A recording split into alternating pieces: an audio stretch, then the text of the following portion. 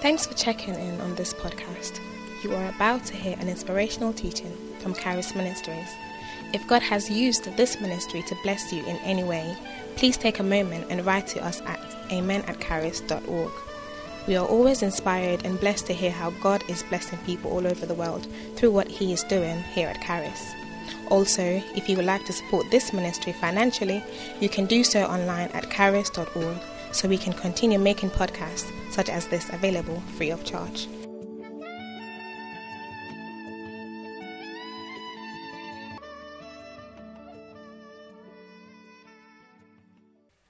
Father, thank you for giving us the privilege to hear your word. Speak to us. Reveal yourself in the pages of the scriptures, because in it is written of you. We want to know you more. We want to get closer to you. Oh, Jesus, our high priest, reveal yourself to us in the scriptures. I pray that as I teach your word, Lord, bring encouragement to the discouraged. Bring healing to the sick. Bring strength to the weak. Oh Lord, bring conviction to the sinning. Save the lost. Bring direction to the confused. And glorify your name. Inspire your people. Challenge us. Charge us. Infuse more of yourself into us. We thank you. In Jesus' name. Amen. We are grateful to God. We thank God for His mercies. Bible says His mercies endures forever. Someone shout mercy. Shout mercy. The mercies of God endures forever. The one who needs mercy is the faulty one. If you are faultless, you don't need mercy. It is good that God is a God of mercy. Oh, someone didn't hear that. It is good that God is a God of mercy. It's very good.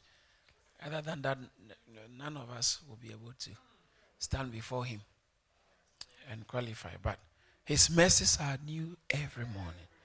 So Bible says that it's because of His mercies that we are not consumed. If there's something you need from God, it's better you don't go before God and tell God how good you have been, how well you have behaved, how you've ticked all the boxes. Does that mean good behavior is not necessary? It's very necessary. But it's better to go to God and say, God, in spite of what I think I have done, have mercy on me. So Jesus tells us the parable of someone who went to the temple and said, God, look, I've been so good. I pay tithe, I do that. And the other one couldn't even lift his eyes and look up to God. He felt so dirty. And he said, Lord, just have mercy on me, a sinner. He said, Lord, have mercy on me, a sinner. Bible says that he went home justified because he went and asked for mercy. There's a time Jesus was passing, someone was making noise pollution, public nuisance. But he said, all I need, Lord, Jesus, thou Son of David, have mercy on me. Someone, why don't you clap for the mercies of God? He is a merciful God. Hallelujah. The book of Hebrews is a very strong book. The book of Hebrews, is a strong comparison between the old system of the way God was dealing with people and the new system of how God deals with people. The book of Hebrews compares or takes the old system based on works, right, and then shows how it's different from the new system based on grace. And so when he started the book of Hebrews, he started by talking about how God in times past spoke through the prophet, now speaking through the Son, who is the express image of God. Then he begins to compare Jesus to the angels, because spiritual authorities in the Old Testament, angels were highly revered in the Old Covenant. So he begins to compare Jesus to angels, and he says that Jesus is higher than the angels. His role, so long as humanity and God is concerned, is higher and better than the angels. Then from the angels, he also goes to talk about one of the highest figure in the Old Testament, who was Moses. Moses was described as the mediator in the Old Testament. So he mediated between God and man in the Old Testament. In other words, the old Bible, in fact, actually, John puts it this way in John chapter 1. It says that but the law came through Moses. Okay, so that is why Bible talks about the law and the prophets. When you talk about the law, you are talking about Moses. The law and the prophets. The Old Testament, mainly the covenant, was given through Moses. So Moses, as it were, the one God used. He was the chief personality in the Old Testament. So Moses told them that God is going to raise from amongst you someone like me. Talking about Jesus Christ. So even in theological sense, Moses can be said to be a type of Jesus. Okay, so we can talk about how Moses, when you look at the role of Moses, you can tell how much he's like Jesus in a certain limited sense. He wasn't like Jesus fully, but in a certain limited sense, so long as his role as God's agent was concerned, he was like Jesus. And so then when you talk about the Old Testament, what one thing about the Old Testament was how God relates to man. So let's just backtrack a little bit and find out how things started. God created man. Man fell. And Bible says, for all have sinned and fallen short of the glory of God. And so man is wanted by God as his way. Does that make sense? Man became divine criminal. A criminal before the justice of heaven. And so then God cannot just have relationship with man, a criminal. God can, because you are illegal, so long as sin in your life is concerned, God can have dealings with you. Does that make sense? Now, then God called Abraham, who responded to God in spite of his state. He responded to God and believed God. So the Bible says that he accounted it to him for righteousness. He wasn't righteous, but because of his belief in God. Now, God can count someone only righteous on one basis. That is on the basis of Jesus Christ. His finished work. If you believe and accept it, righteousness is accredited to you. Now, how come Abraham was declared righteous if he had not received Jesus Christ? So the Bible says in Galatians that the gospel was preached to Abraham. Jesus said, before Abraham, I was. And he told them that your father Abraham sought to see my days, and he saw it and he was happy. So Abraham, Bible says that when God called Abraham, he moved, seeing what was invisible. He saw ahead. He saw Jesus Christ. And Bible says the gospel was preached to him. So now Abraham's righteousness was purely based on faith in the Jesus he saw before Jesus showed up. Does that make sense? All right. So that's why we are all sons of Abraham, because we are all in that same line. Our righteousness is not because of what we have done. Why? Because man was fundamentally a criminal. God wanted, you are wanted by God. You can't have a relationship with God. So the only way Abraham had a relationship with God was to step aside the justice, the normal judicial system, by entering to the righteousness of Christ, which is also what is not injustice. Okay, mercy. Mercy is not injustice. Mercy is non-justice. I'll explain it. There's a difference between injustice and non-justice, because you stole, you should go to prison. You stole, mercy said you won't go to prison, and I'll find a way of compensating that evil you've done. So to an onlooker, that's not justice, because you have been, but then to God's righteous way of doing things, he pardoned you. He had mercy because of letting someone else pay for your crime. So as it were, mercy is like kind of not really justice. It's non-justice All right, does that make sense? Not injustice, because injustice is negative. So either you are dealing, God is dealing with you based on his justice, or dealing with you based on what? Mercy. Which one do you want? Someone should say mercy. Say mercy. Now, and so I'm going somewhere. Because man couldn't get to God, he called Abraham, and because Abraham believed, he started a system in Abraham.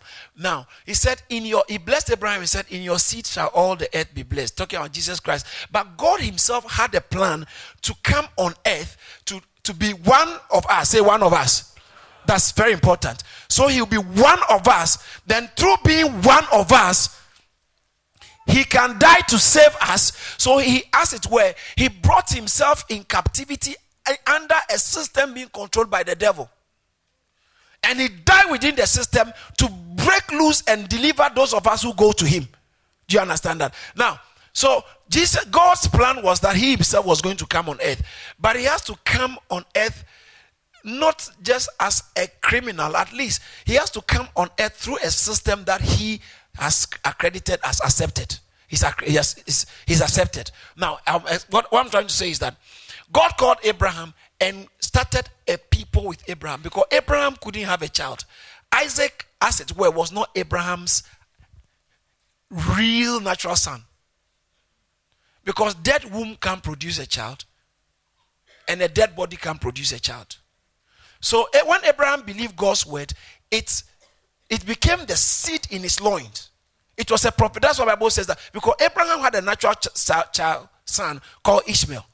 So when you talk about natural son, it's not that, but the child of promise was carrying the seed of God, which is the word of God. And through that, God called Abraham, passed the seed through to Isaac, and then Isaac had Jacob, and Jacob had the 12th tribe, the sons of Jacob. They became Israel.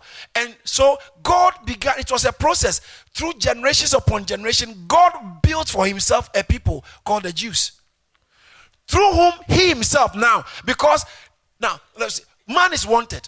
But how can God have a people, and on what grounds was he dealing with them? Because man must deal with God. And so when he called them, he then instituted what is called the rituals, the laws, and the high priest, or the priesthood system.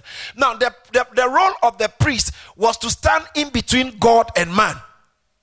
Does that make sense? Because men had problem, and we needed a lot of mercy.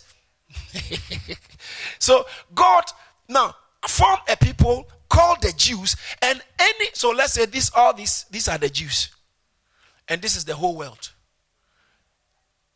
Let's say these guys are Americans or Europeans, and these guys are Asians, and these are the Jews. Okay. So long as God is concerned, whether you are Asian, American, Chinese, Russian, you are all Gentiles, because all have fallen short of God's glory. But God himself handpicked and generated the Jews through Abraham, his man who he chose. Right?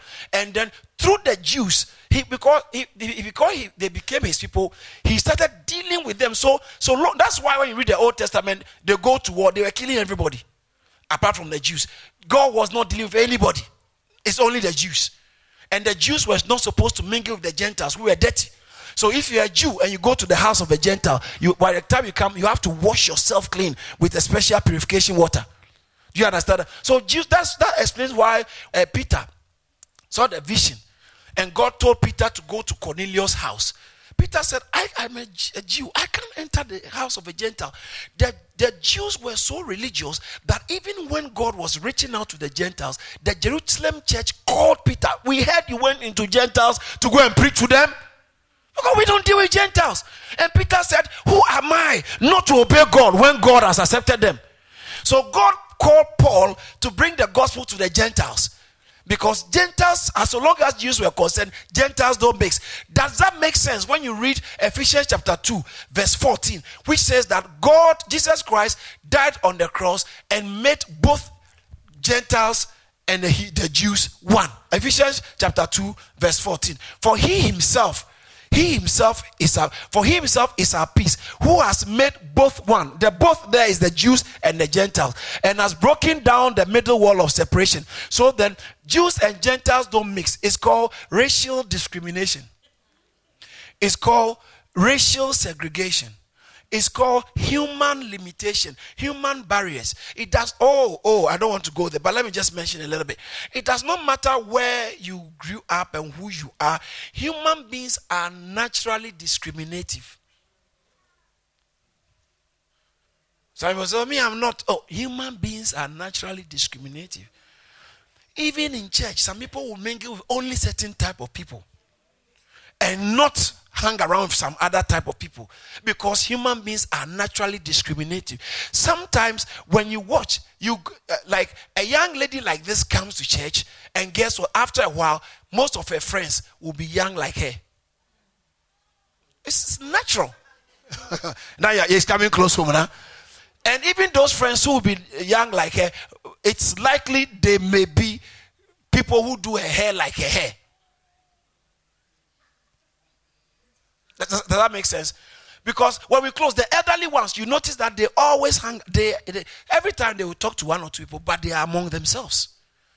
That's how human beings are naturally discriminated. So then, Bible says Jesus Christ died to remove the wall of discrimination so that we can have a church. Oh, you didn't get it? For he himself is our peace, who has made both one and has broken down the middle wall of separation. Go to the next verse and see what's there. Having abolished in his flesh the enmity, the enmity that exists among human beings. He said, Jesus Christ. So in church, it shouldn't exist. If you are really Christ-centered, you won't see any difference between other Christians and you. Anytime you begin to see difference between other Christians and you are walking in the flesh. Hello?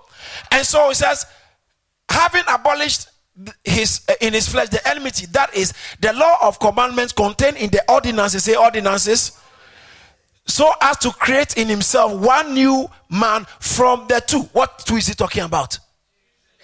Jews and Gentiles. He wanted to make one new man, and one new man is the church. To create in himself one new man, which is Jews and so he had to even die to deal with the separation between Jews and Gentiles. To make himself one new man. Even to make it more clear, go to the next verse and see. And that he might reconcile both. Who are the both? Jews and Gentiles. He must reconcile both to God in one body through the cross, thereby putting to death the enmity. The enmity, the segregation, the restriction, the division, demarcations that exist between humans. He says that Jesus Christ put to death. He removed it through his death on the cross. So look at the next verse. That's not what I'm trying to say. And he came and preached peace to you who were far off, that's the Gentiles, and to those who were near, that's the Jews.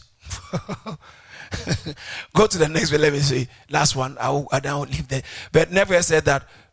Okay, for through him we both have access to the Father. No, go. You see the both again, talking about two groups. So long as God is concerned, there are only two groups of people. There were only two groups of people on earth, two races, the Jews and the Gentiles. Hello?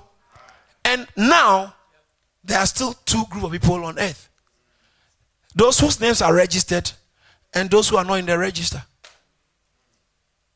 So God doesn't deal with you based on your background, based on who gave birth to you, based on your education. All those things are not necessary. He deals with you based on your faith in Christ. Hallelujah. Now, back to what I'm saying. So God formed these Jews and gave them ordinances. When you read the verse 15, it talks about the commandment, the law of commandments contained in the ordinances. What are ordinances? Ordinances are systems set in place, religious systems, so through that they can relate to God. Because if you don't put these religious systems in place, man was so dirty, man was so sinful, we will always break. You can't break God's law and think everything is okay. So he put in ordinances, and some of the ordinances is what is called the sacrifices, sin sacrifices. But who is going to offer the sin sacrifice? Because if we have all sinned, then who is going to offer the sin sacrifice? So God had to choose certain special people among the people. Say among the people. God has to choose certain special ones from amongst the people who he will set aside and give them a special task of relating to him, between him and the people, standing like betweeners or mediators between God and the people. So they go to God on the behalf of the people, and they come to the people on the behalf of God, who they are called the priests. It was necessary so God can have a relationship with them. Now, that is God's system of dealing, of operation. Now, has that stopped? No. Has anything in the law stopped? No. So if we say we are saved by grace and not by the law, I explained to you how grace meets the requirement of the law. And so grace didn't cancel the law. Grace fulfilled the law and just transferred the credit to you, so that you go before God as though you have always obeyed the law. So God doesn't say one thing and change his mind. Jesus said in Matthew chapter 5 verse 17, I came to fulfill the law. I did not come to Matthew 5:17. He said, I did not come to destroy. Don't think that I came to destroy the law and the prophets. I did not come to destroy, but what?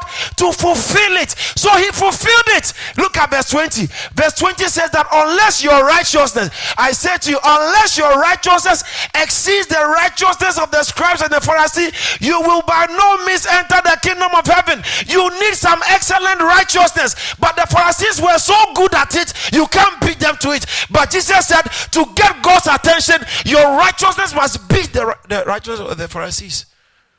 So what you gonna do? No hope. No hope. So Jesus, watch this. Jesus did not say righteousness is unnecessary going to God. He said it is necessary. The law and the prophets, he didn't say they are irrelevant. He said they were relevant. So he came to fulfill the law and the prophet. He came to fulfill it, to gain that righteousness, so that he gives it to you and you show up. You remember the song, dressed in his righteousness alone, faultless stand before the throne. Hallelujah. So back to what I was talking about. So God puts a system of priesthood together. Now, but who qualifies to be a priest? Who qualified to be a priest under the Old Testament? So that once we know who qualified, we will see if you've got a priest or high priest, and if your high priest actually qualifies.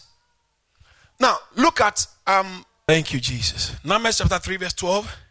Now behold, I myself have taken who? The Levites, okay? The Levites. I have taken the Levites. Say Levites or Levites. It doesn't matter. So long as you know what they're talking about. I have taken the Levites from amongst the children of Israel instead of every firstborn. Who opens the womb among the children of Israel. Therefore the Levites shall be mine. Let's all say that together. Do you understand? Does it make sense when you hear the word Leviticus? Leviticus stems from the book of Leviticus. You know what it's about? The book of Leviticus is fundamentally about rituals, laws. This is how you should sacrifice. When you go to the temple, this is what you shouldn't do. This is what you should do. When you are coming to sacrifice an animal, this is how it should be. This Leviticus was all about the rituals. How the priests, how the Levites were supposed to represent the people before God. Now watch this. Now the Levites, their job was to do work in the temple or the tabernacle. It was first the tabernacle, then later on became the temple. All right. So their job. So what, like church workers? Say, how many of us are church workers here? Oh, come on, be proud. Lift up your hand. Be bold about that. Proud. Now, these are the Levites, as it were, in those days. Okay. Anyone who does anything in the temple, either cleaning, sweeping, singing, playing, they all come under the Levites. They are all Levites. And Bible talks about how the Levites, I won't go there because some of you will be troubled. Levites are blessed, amen. In those days, so anyone who performs and carries out any function in the physical temple was supposed to be a Levite. If you are not a Levite, you are not supposed to, and if you do that, you are going to be punished. And you can lose your life. Now, however, there was this man God called Moses, and Moses had a brother and had a sister. For your information, Moses was a Levite. He came from the tribe of Levi or Levi. Okay. And Moses had a brother. Who remembers the name of his brother? Aaron. So what tribe do you think Aaron comes from? Huh? Are you sure? Why? Because Moses was his brother. Okay, that's so simple. All right, let's look at Exodus chapter 28.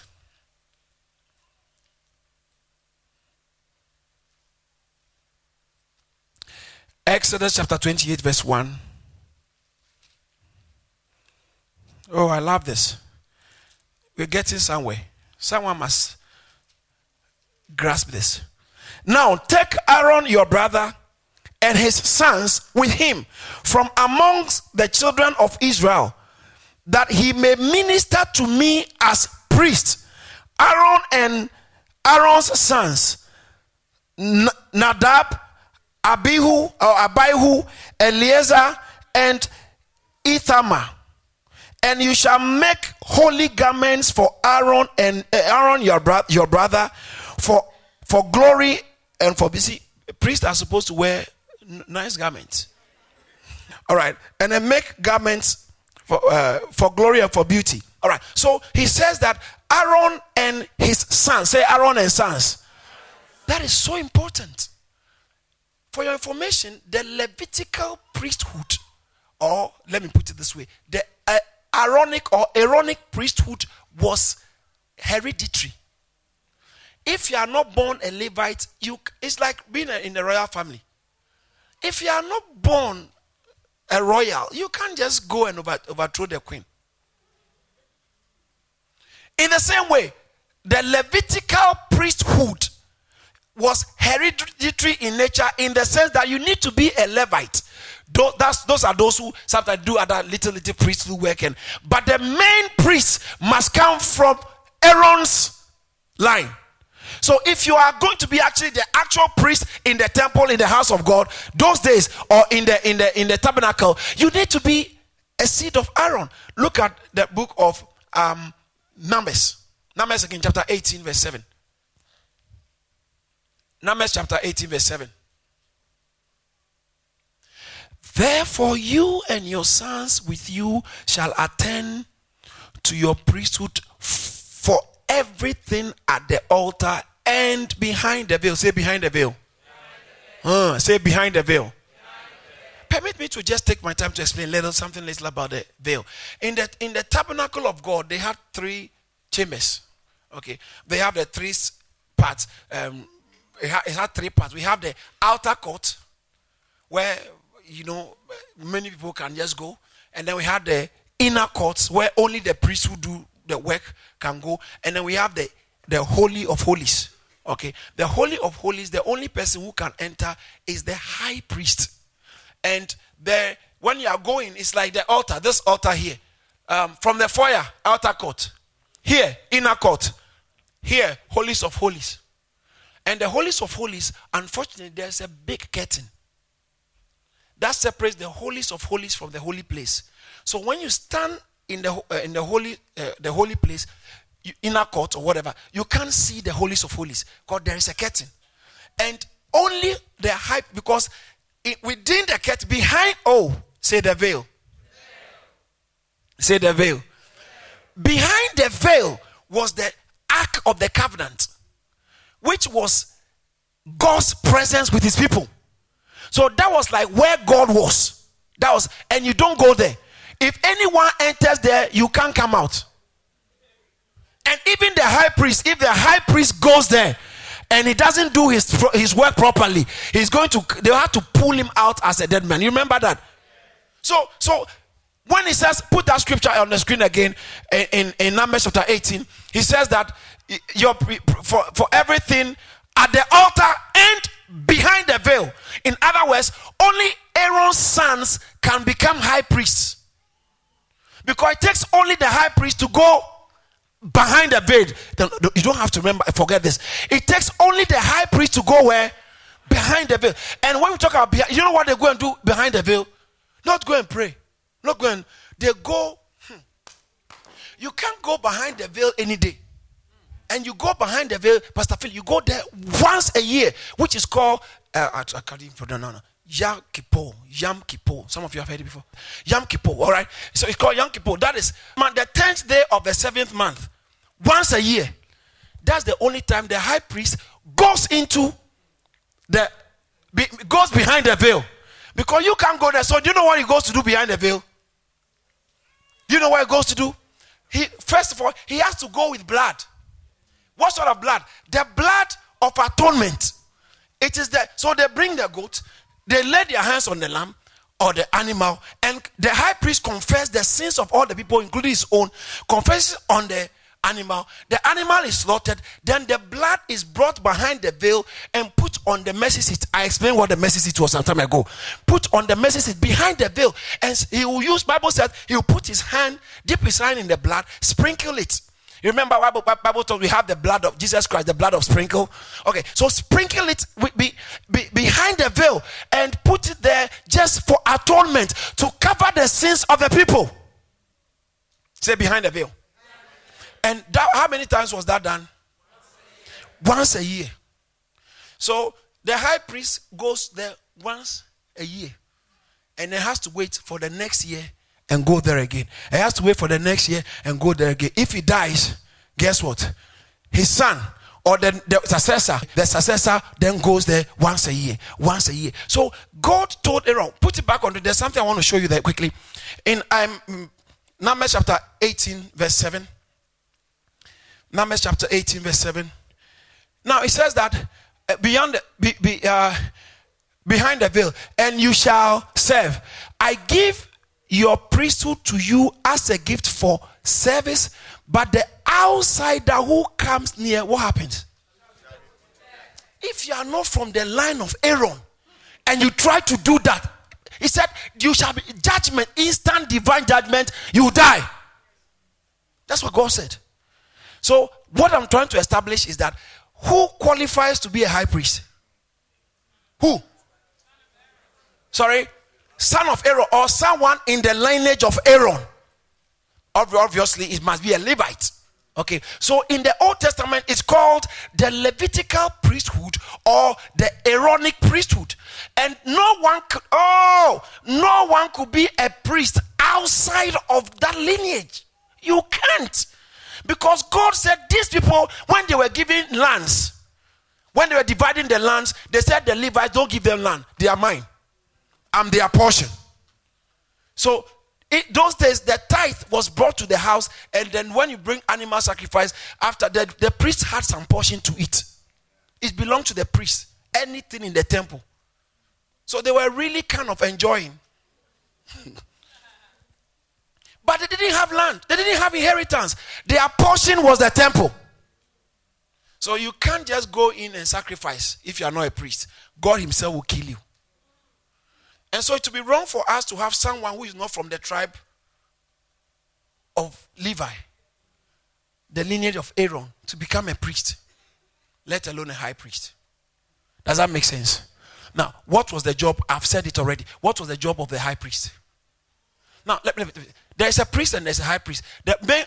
From what I've said, you can tell what the high priest does, which the priest can do. What is it? Go. I like that. Who said it? You. What do you say?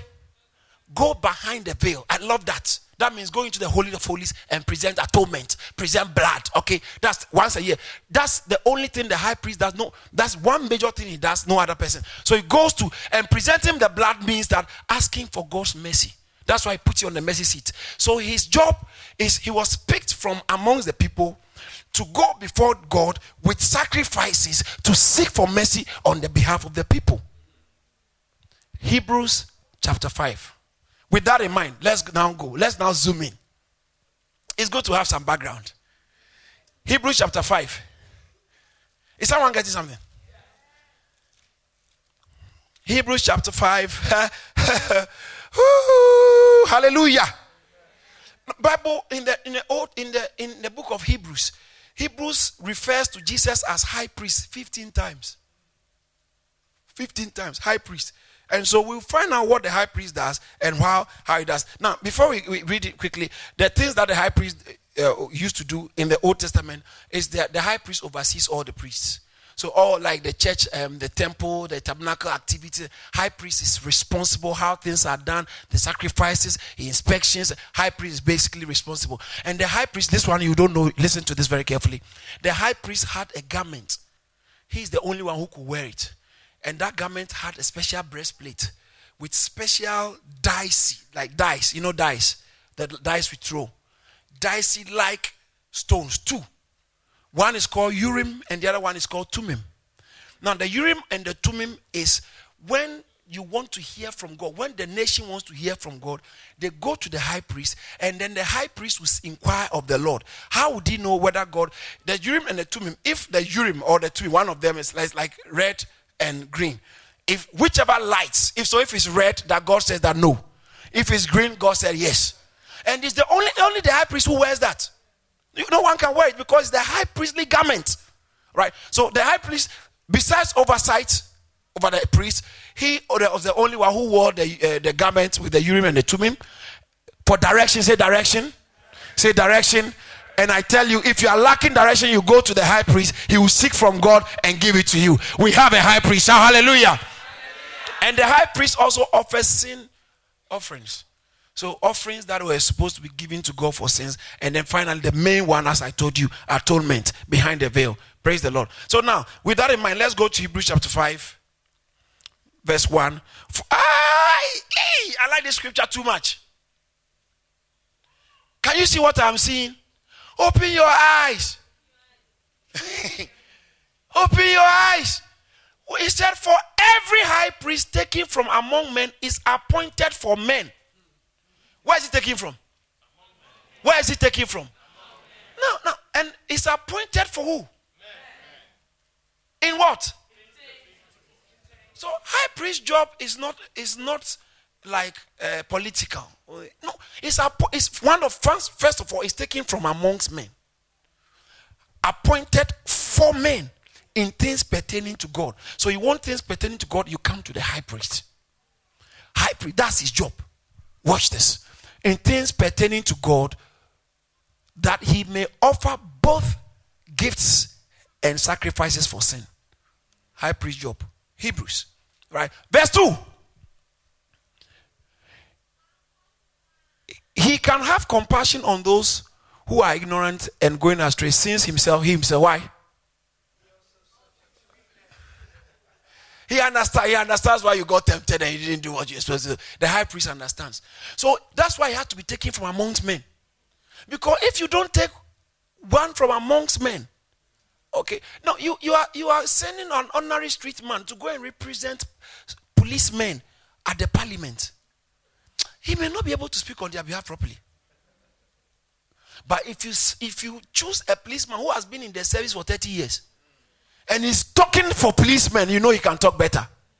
And so he himself, he has to be chosen from amongst men so that he can even have mercy on those who have been tempted, because he's like them. Say it's like them. I think that should have rung a bell. He's like them. He's like them. Say it's like them. High priest has to be like that. Hey, I like this one. If your high priest is not like you, you're in trouble.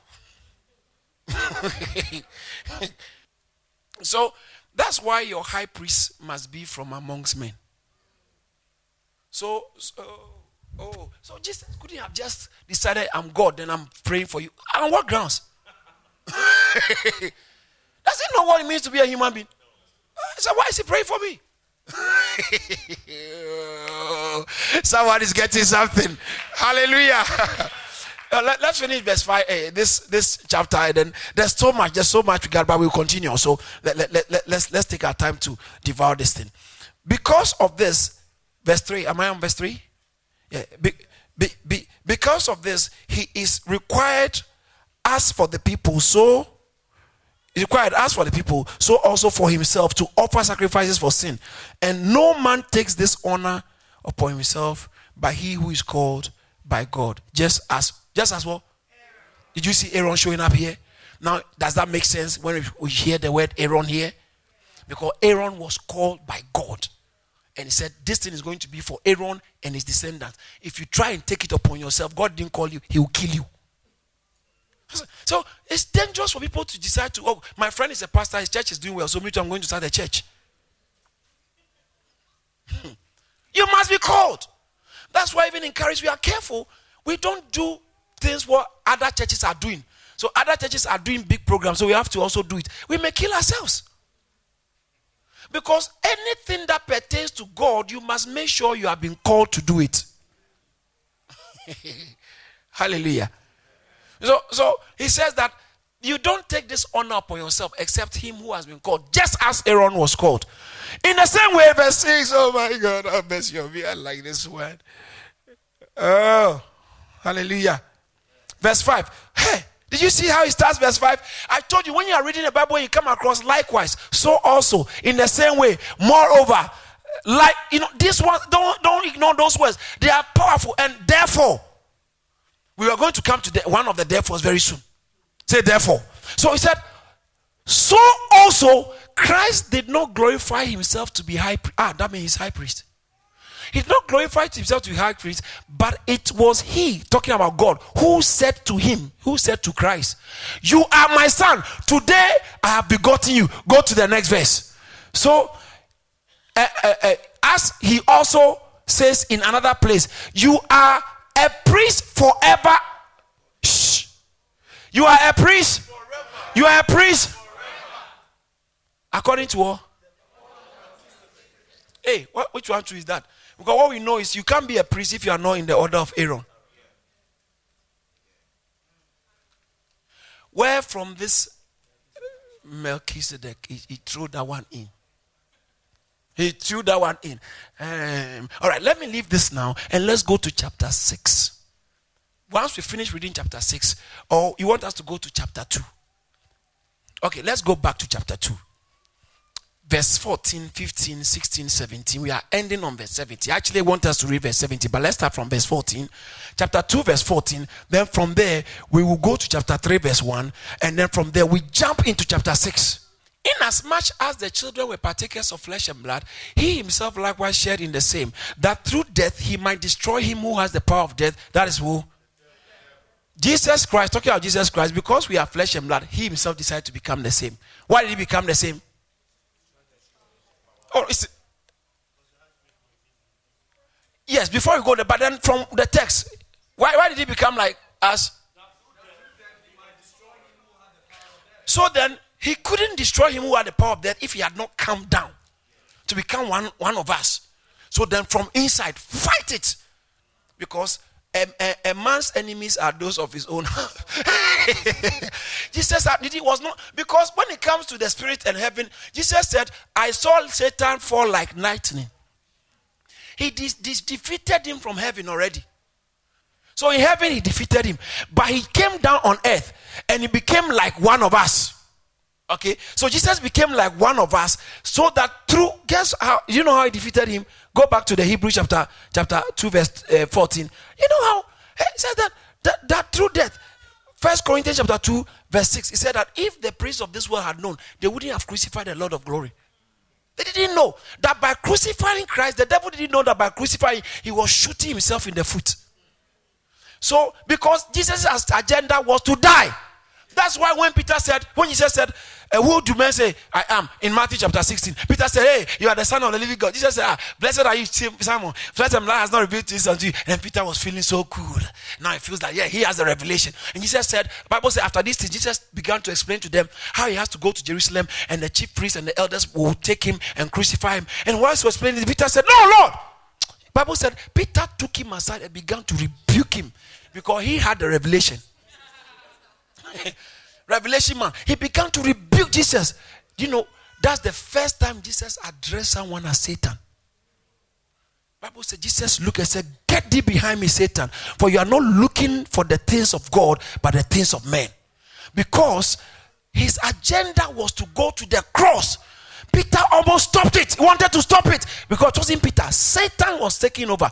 The man who had the revelation from the Holy Ghost a few moments ago, all of a sudden, Satan took over.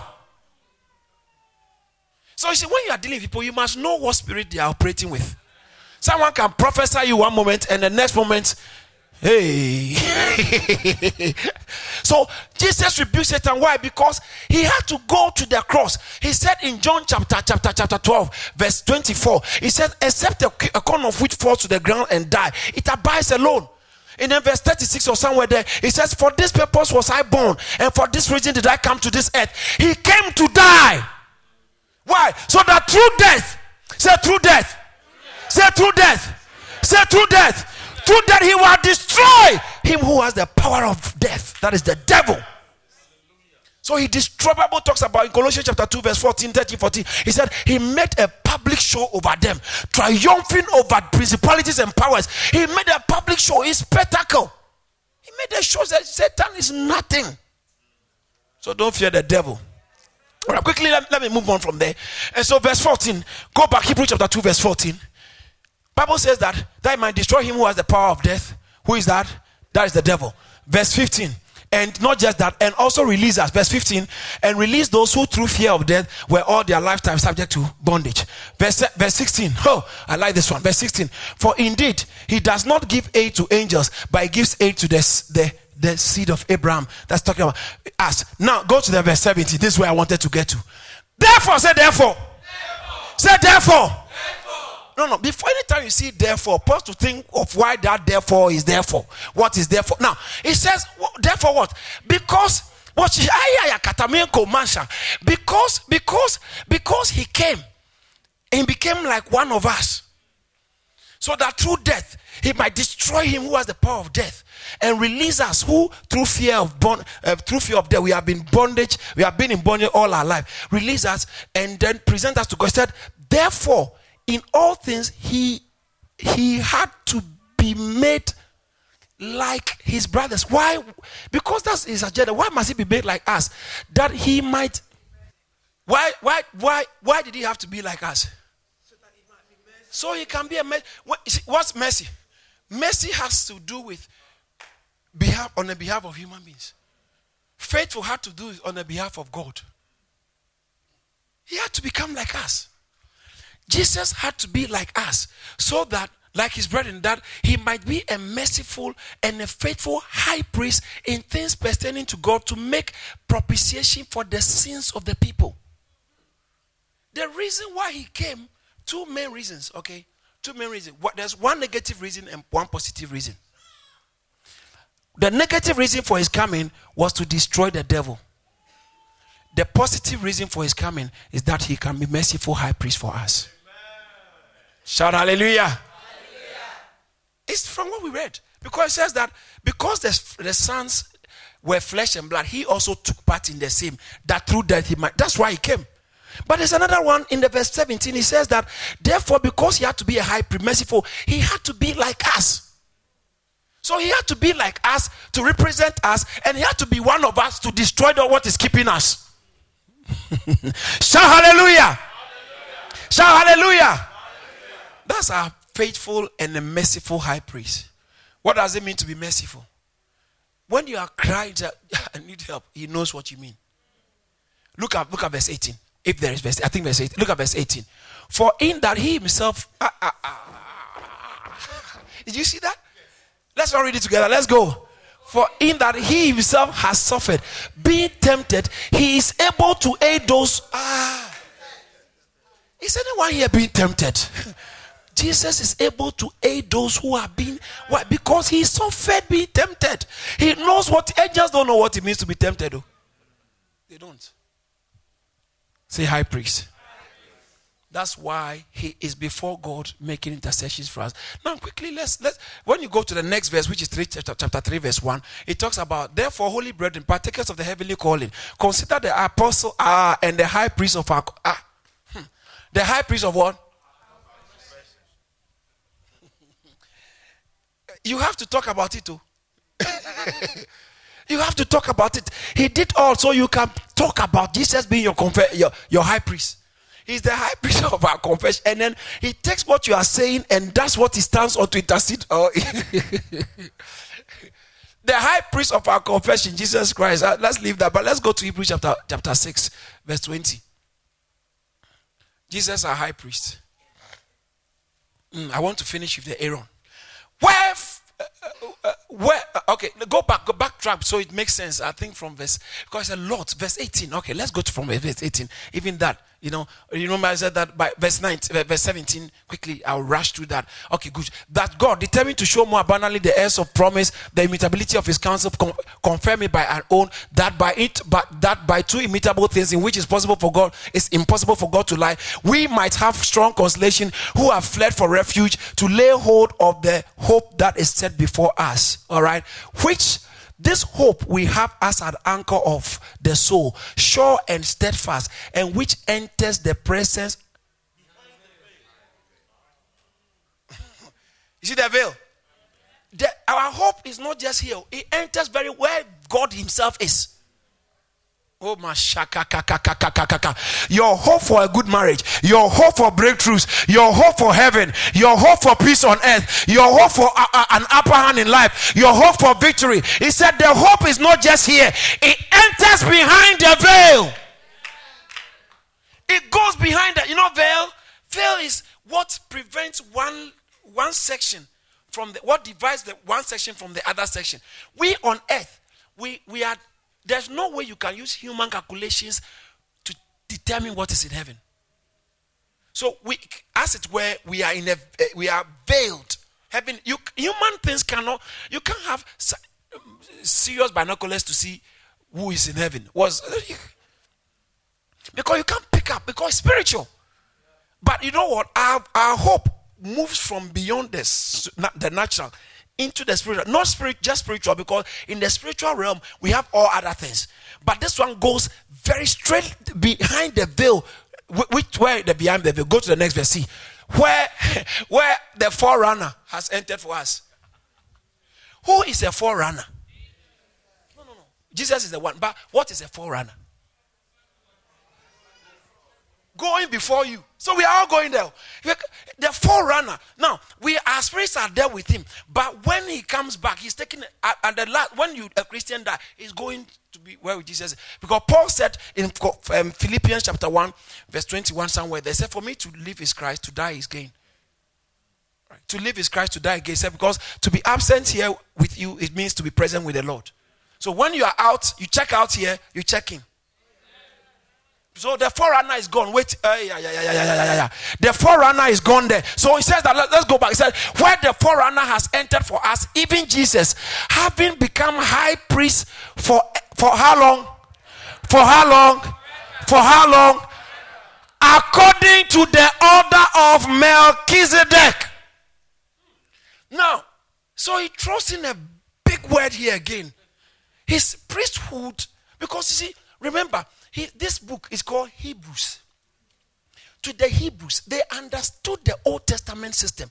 So now if you bring up a priest, you must tell us his order.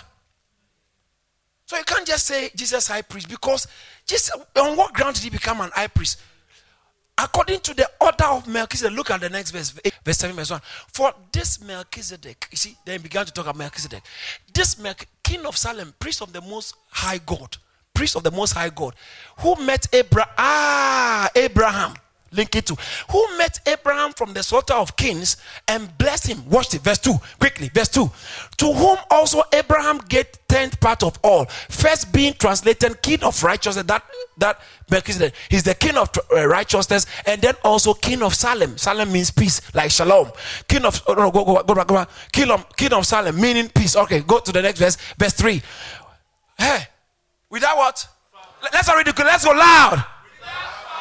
Without mother, without genealogy, having neither beginning of days nor end of life, but made like the Son of God, remains a priest continually. No. He said this one has not got mother. This one has not got. Which human being hasn't got mother or father? And guess what? Abraham met this man. Abraham met this man. And when Abraham met this man, do you know what Abraham did? As the high priest of God, Abraham paid his tithe. If you are in the Melchizedek priesthood, it's a tithe receiving priesthood and blessing issuing priesthood. Look at it. Abraham Bible talks about how he's without beginning of days, nor end of days. That must be God. That's a description of God. But God himself being the high priest of Most High God. Think about that. Jesus, now theologians call him, that's the pre-incarnation appearance. Jesus appeared before he actually appeared. Does that make sense? Some people saw him before he appeared. Just the way, particularly, I know, I grew up in Africa. They say, in Africa, somebody say, someone died, but 3 days later, someone saw him. You know, they say, I saw him on the bus. I spoke to him. Later on, when I arrived, I was told he's dead already. I saw him. I don't know how true and authentic those stuff are. Okay. But this one is not afterward. This one was before. Before Jesus was born, he had appeared to certain people. It's called Christophanis. That's theological word for you.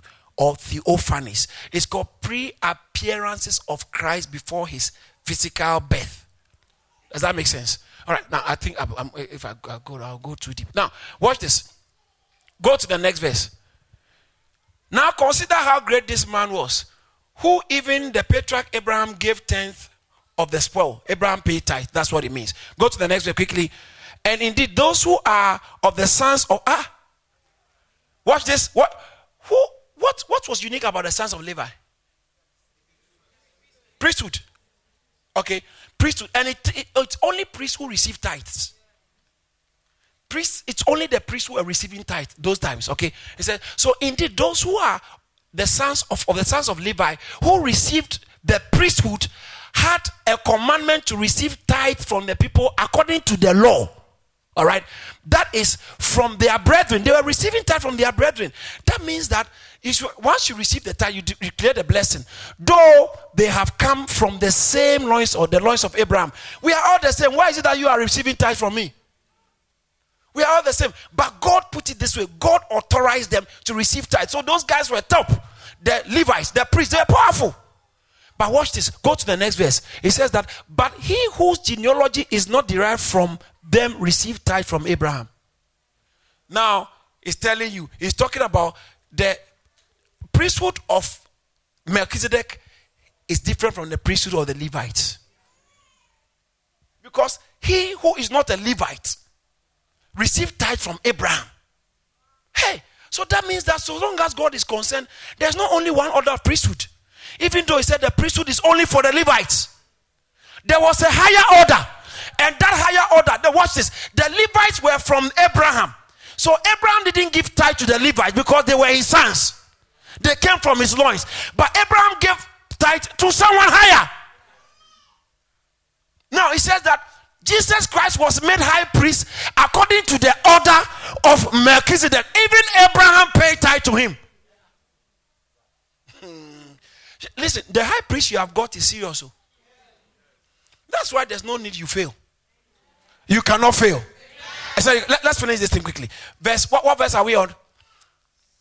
But he whose genealogy is not derived from them received tithes from Abraham and blessed him who had the promise. Blessed Abraham. Who is this big man? Because go to the next verse. And beyond all control, the lesser is blessed by the better. So that means this person was better than Abraham. That's what he's trying to say. Go to the next verse. Verse 8. Here, mortal men receive tithes, but there he received them of whom it is witness that he lives. So he doesn't die. The Bible says he doesn't have genealogy, endless life. He was the one who received tithe. He himself received tithe from Abraham. Say Jesus. So this tithe thing, Abraham did it too. So I don't know why you are born again. You are saying that it's Old Testament. Old Testament, then you go. It's Old Testament. Then go and pay for Levites. Go to the Levites. But this one, Abraham himself was doing it before Levi showed up. He was doing it outside of the law, doing it to Melchizedek. That's the priest. So that kind of priest, he received tithes. All right, let's go on. Let's go on. Hebrews chapter 7. Let's go on. We will end very soon and then we'll continue. I'll show you something next time. Even Levi, who received tithe, paid tithe through Abraham, so to speak. Because Abraham was paying tithe because Levi was Abraham's child. So it's like your dad was paying taxes. That means that the house you are living in, you're actually a taxpayer. Do you understand what I'm saying? You can't now start growing. Your dad is not there, he's giving the house. He said, me, I won't pay tax. No, you have to. Because that's the order. You are not better than your dad who gave you the house. Next verse. For he was still in the loins of Abraham, his father, when Melchizedek met Abraham. So Levi was not yet born when Abraham paid the tithe. That means that Levi by inference also paid tithe to this side. So even the higher ones on earth who were receiving tithes were tithe payers to Melchizedek. Now, I'm taking you somewhere. Remember, I said that we have a high priest after the order of Melchizedek. Go to the next verse. Therefore, say therefore. You see that therefore again? In the light of all this we've heard, if perfection were through the Levitical, Now, when you hear the word Levitical, does it make sense? That's why I took my time to explain these things. So it doesn't look so. If perfection were through the Levitical priesthood, for under it the people received the law, what further need was there that another priesthood should arise according to the order of Melchizedek and not called according to the order of Aaron? Because if that was okay, then we didn't need another high priest. If Melchizedek priesthood was the Levitical priesthood was okay, we didn't need another one which is different from Aaron's order. Why? Because, go to the next verse, verse 12. For the priesthood being changed of a necessity, there's a change of law. Go to the next verse. For he whom these things are spoken belonged to another tribe from which no man had officiated at the altar. Jesus didn't belong to the tribe of Levi. Do you know the tribe he belongs? Revelations 5:5. He's called the Lion of the tribe of Judah. He's in the tribe of Judah. Have you heard the Revelation 5? I put you on the screen. Let's see. Lion of the tribe of Judah. Lion of the tribe of Judah. Do you know we behold the Lion of the tribe of Judah, the root of David, has prevailed to open. So Jesus is from the tribe of Judah. And Bible, God clearly said that anyone who tries comes from outside this tribe, who tries to become a priest must be killed.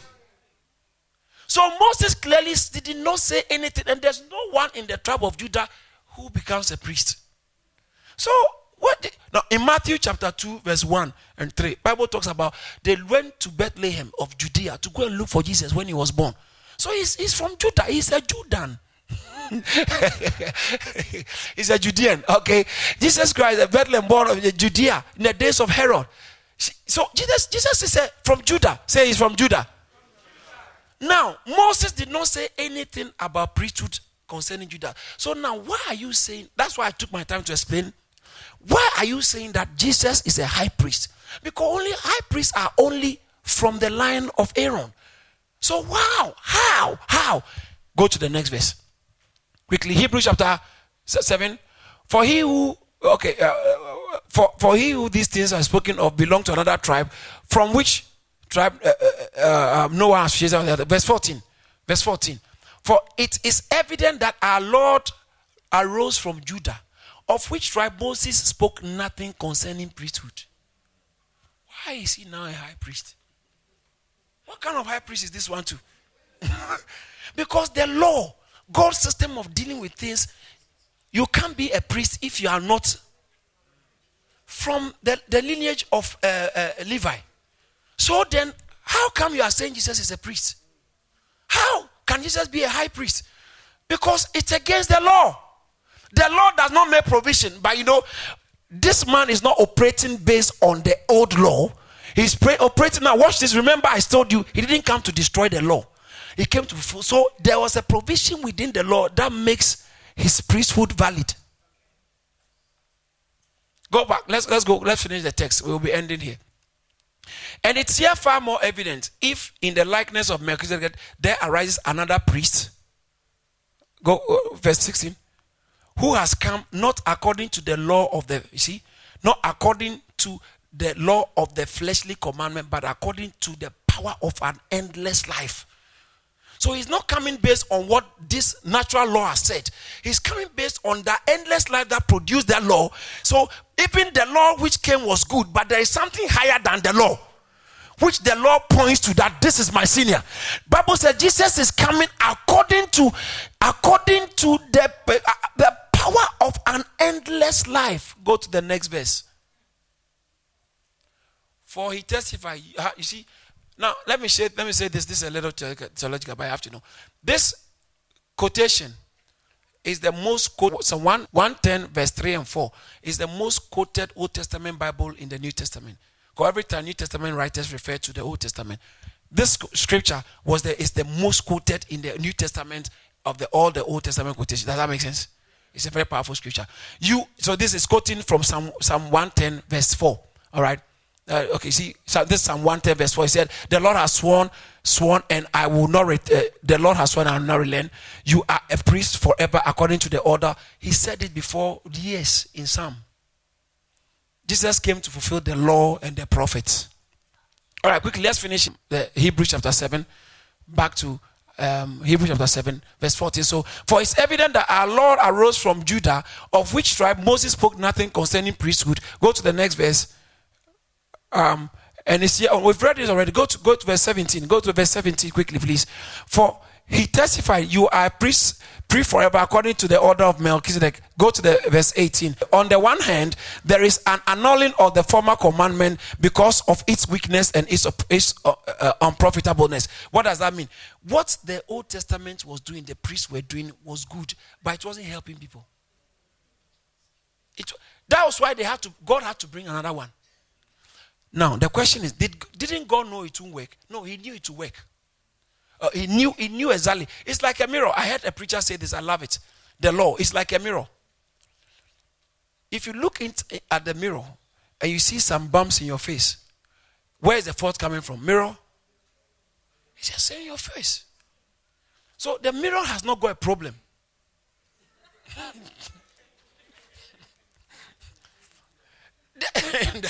The mirror is doing its job. In the same way, the law is perfect. The Bible said the law is good. But we have so much problem when the law comes around. Aye! So the law which was supposed to help us was killing us because we are too faulty. The law was killing us. And do you know why? Do you know why? If you want to if you want to sell makeup to someone, let them use the one they use and show them their face in the mirror. Then you show them how they look after this one. Then they realize, no, I don't like the way I look. So God brought the law so that you can see how bad you look. So Bible said that so that before God every mouth will be stopped. No one can boast. Romans chapter 3 verse 19-20 said, so that all mouths will be stopped before the law. You can't boast. So the law came, Bible said, by the works of the law. See, now we know that whatever the law says, it says to all those under the law that every mouth might be stopped and all the world may become guilty before God. So the law makes you shut your mouth. You can't say, I'm clean. As for me, I'm better. You are not. Look at you. So you always be looking. You end up saying, oh, a wretched man like me, who can help me? So in your desperation, that you look for Jesus. Clap for the Lord.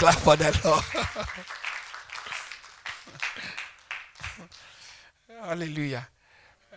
Let me end on a good note so that we can come expecting more. One of the things I'm going to pick up the next time is Jesus Christ. The high priest must have something to offer. He had to go in the holies of holies with blood. It's called the blood of the atonement. Bible said Jesus Christ, this kind of high priest, he did not go with the blood of animals. He went with his own blood. Perfect. That's why it's called the Lamb of God. He went with his own blood and did it. Romans chapter 6 verse 10. He did it once and for all. Romans chapter 6 verse 10. He died once and for all. Say once and for all. Say once and for all. Once and for all. For the death that he died once for all. Once. But in the Old Testament, the Levitical priesthood, every year they have to do it with another goat. Because it wasn't perfect. That thing was not helping the people. And it wasn't even taking away their sins. It was just covering the sins. So they have to keep doing it. But Jesus had to do it once and for all. Hebrews chapter 9 verse 26. He said once and for all. Say once and for all. Hebrews 9:26. Once and for all. He then would have had to suffer often since the foundation of the world. But now, once at the end of the ages, he has appeared to put away sin by the sacrifice of himself. Verse 27, he has appeared, therefore it's appointed unto man to die once. So he has appeared to do that. Hebrews chapter 10 verse 10, I like chapter 10 verse 10, that's a powerful one. Look at that. Hebrews 10:10 is a powerful one, and then we look at 10:12 and then we end. Hebrews 10:10 says that by that will we have been sanctified through the offering of the body of Jesus Christ. How many times? We have been sanctified once and for all. Hebrews 9:12. Hebrews 9:12. Hebrews 9:12. Now, I like this one. Not with the blood of goats and cows, but with his own blood, he entered the most holy. You know what the most holy place is? Where is the most holy place? You got it. Come for yourself. Yes, I've achieved what I wanted. You got it. The most holy place was behind the veil. And who goes behind the veil? The high priest. With what? With blood of atonement. The blood of the bulls and the goats he has killed. He has to go there to offer atonement for himself and for the people. Jesus also being a high priest. Put it back on the screen. Hebrews 9:12. Jesus also being a high priest. Now with... Okay, let's go back. Verse 11. Let's see if... But Jesus Christ... Can't you see it? Are you not excited about it? But Jesus Christ came as a high priest of good things to come, with the greater and the more perfect tabernacle, not made with hands, that is not of this creation. So the tabernacle Jesus was dealing with, so the veil he entered is not physical veil. Those high priests were going through physical veil, where it's all destroyed. But he entered. That's why our hope enters beyond the veil, where our forerunner has gone. So he entered behind the veil, not physical hands, but God's actual presence. Go to the next verse.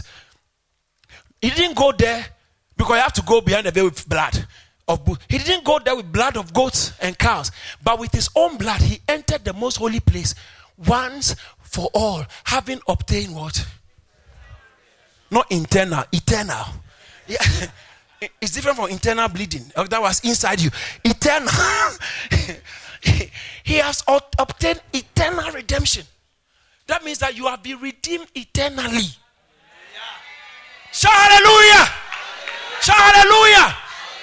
You were not redeemed only last year, and this year you go back into the hands of the devil. Do you know why? Because he became like you and I and died to destroy him who was the power of the devil, the power of death, and then went into the holy place, made atonement on our behalf, and redeemed us eternally. Say, I'm redeemed. He obtained eternal redemption for us. Eternal redemption for us. Eternal redemption for us. Once and for all. He did it once and for all. After the order of Melchizedek. Not this cheap kind of priesthood, physical priesthood, human beings who die and because of death they can't even continue. Another person has to take place. Another person has to take over. No. Jesus himself. Indestructible life. Now, I can't wait to get to chapter 10. After he explains all these things, then he says that, no, later on. After he explained all these things, he said, therefore, let us come boldly. Now, when you look at chapter 4, verse 14, 15, can I go that one and finish? Please, let's go. Hebrews chapter 4, verse 14. Let's read it together. Let's go. Seeing then that we have a high priest, a great high priest, who has passed through the heavens, Jesus, the Son of God, let us hold fast. The high priest didn't die, because you have him, you have to continue what you are saying. Hold fast. You have a great high priest who has passed through the heavens, entered the veils. Now go to the next verse. For we do not have a high priest who cannot sympathize with. Why can he sympathize? Because he was like us. For our high priest can sympathize with our weaknesses, but was who cannot sympathize, but was in all points tempted as we are, and yet. Thank you for listening. For more resources, please visit charis.org or call us on 0207 740 9960. God bless you.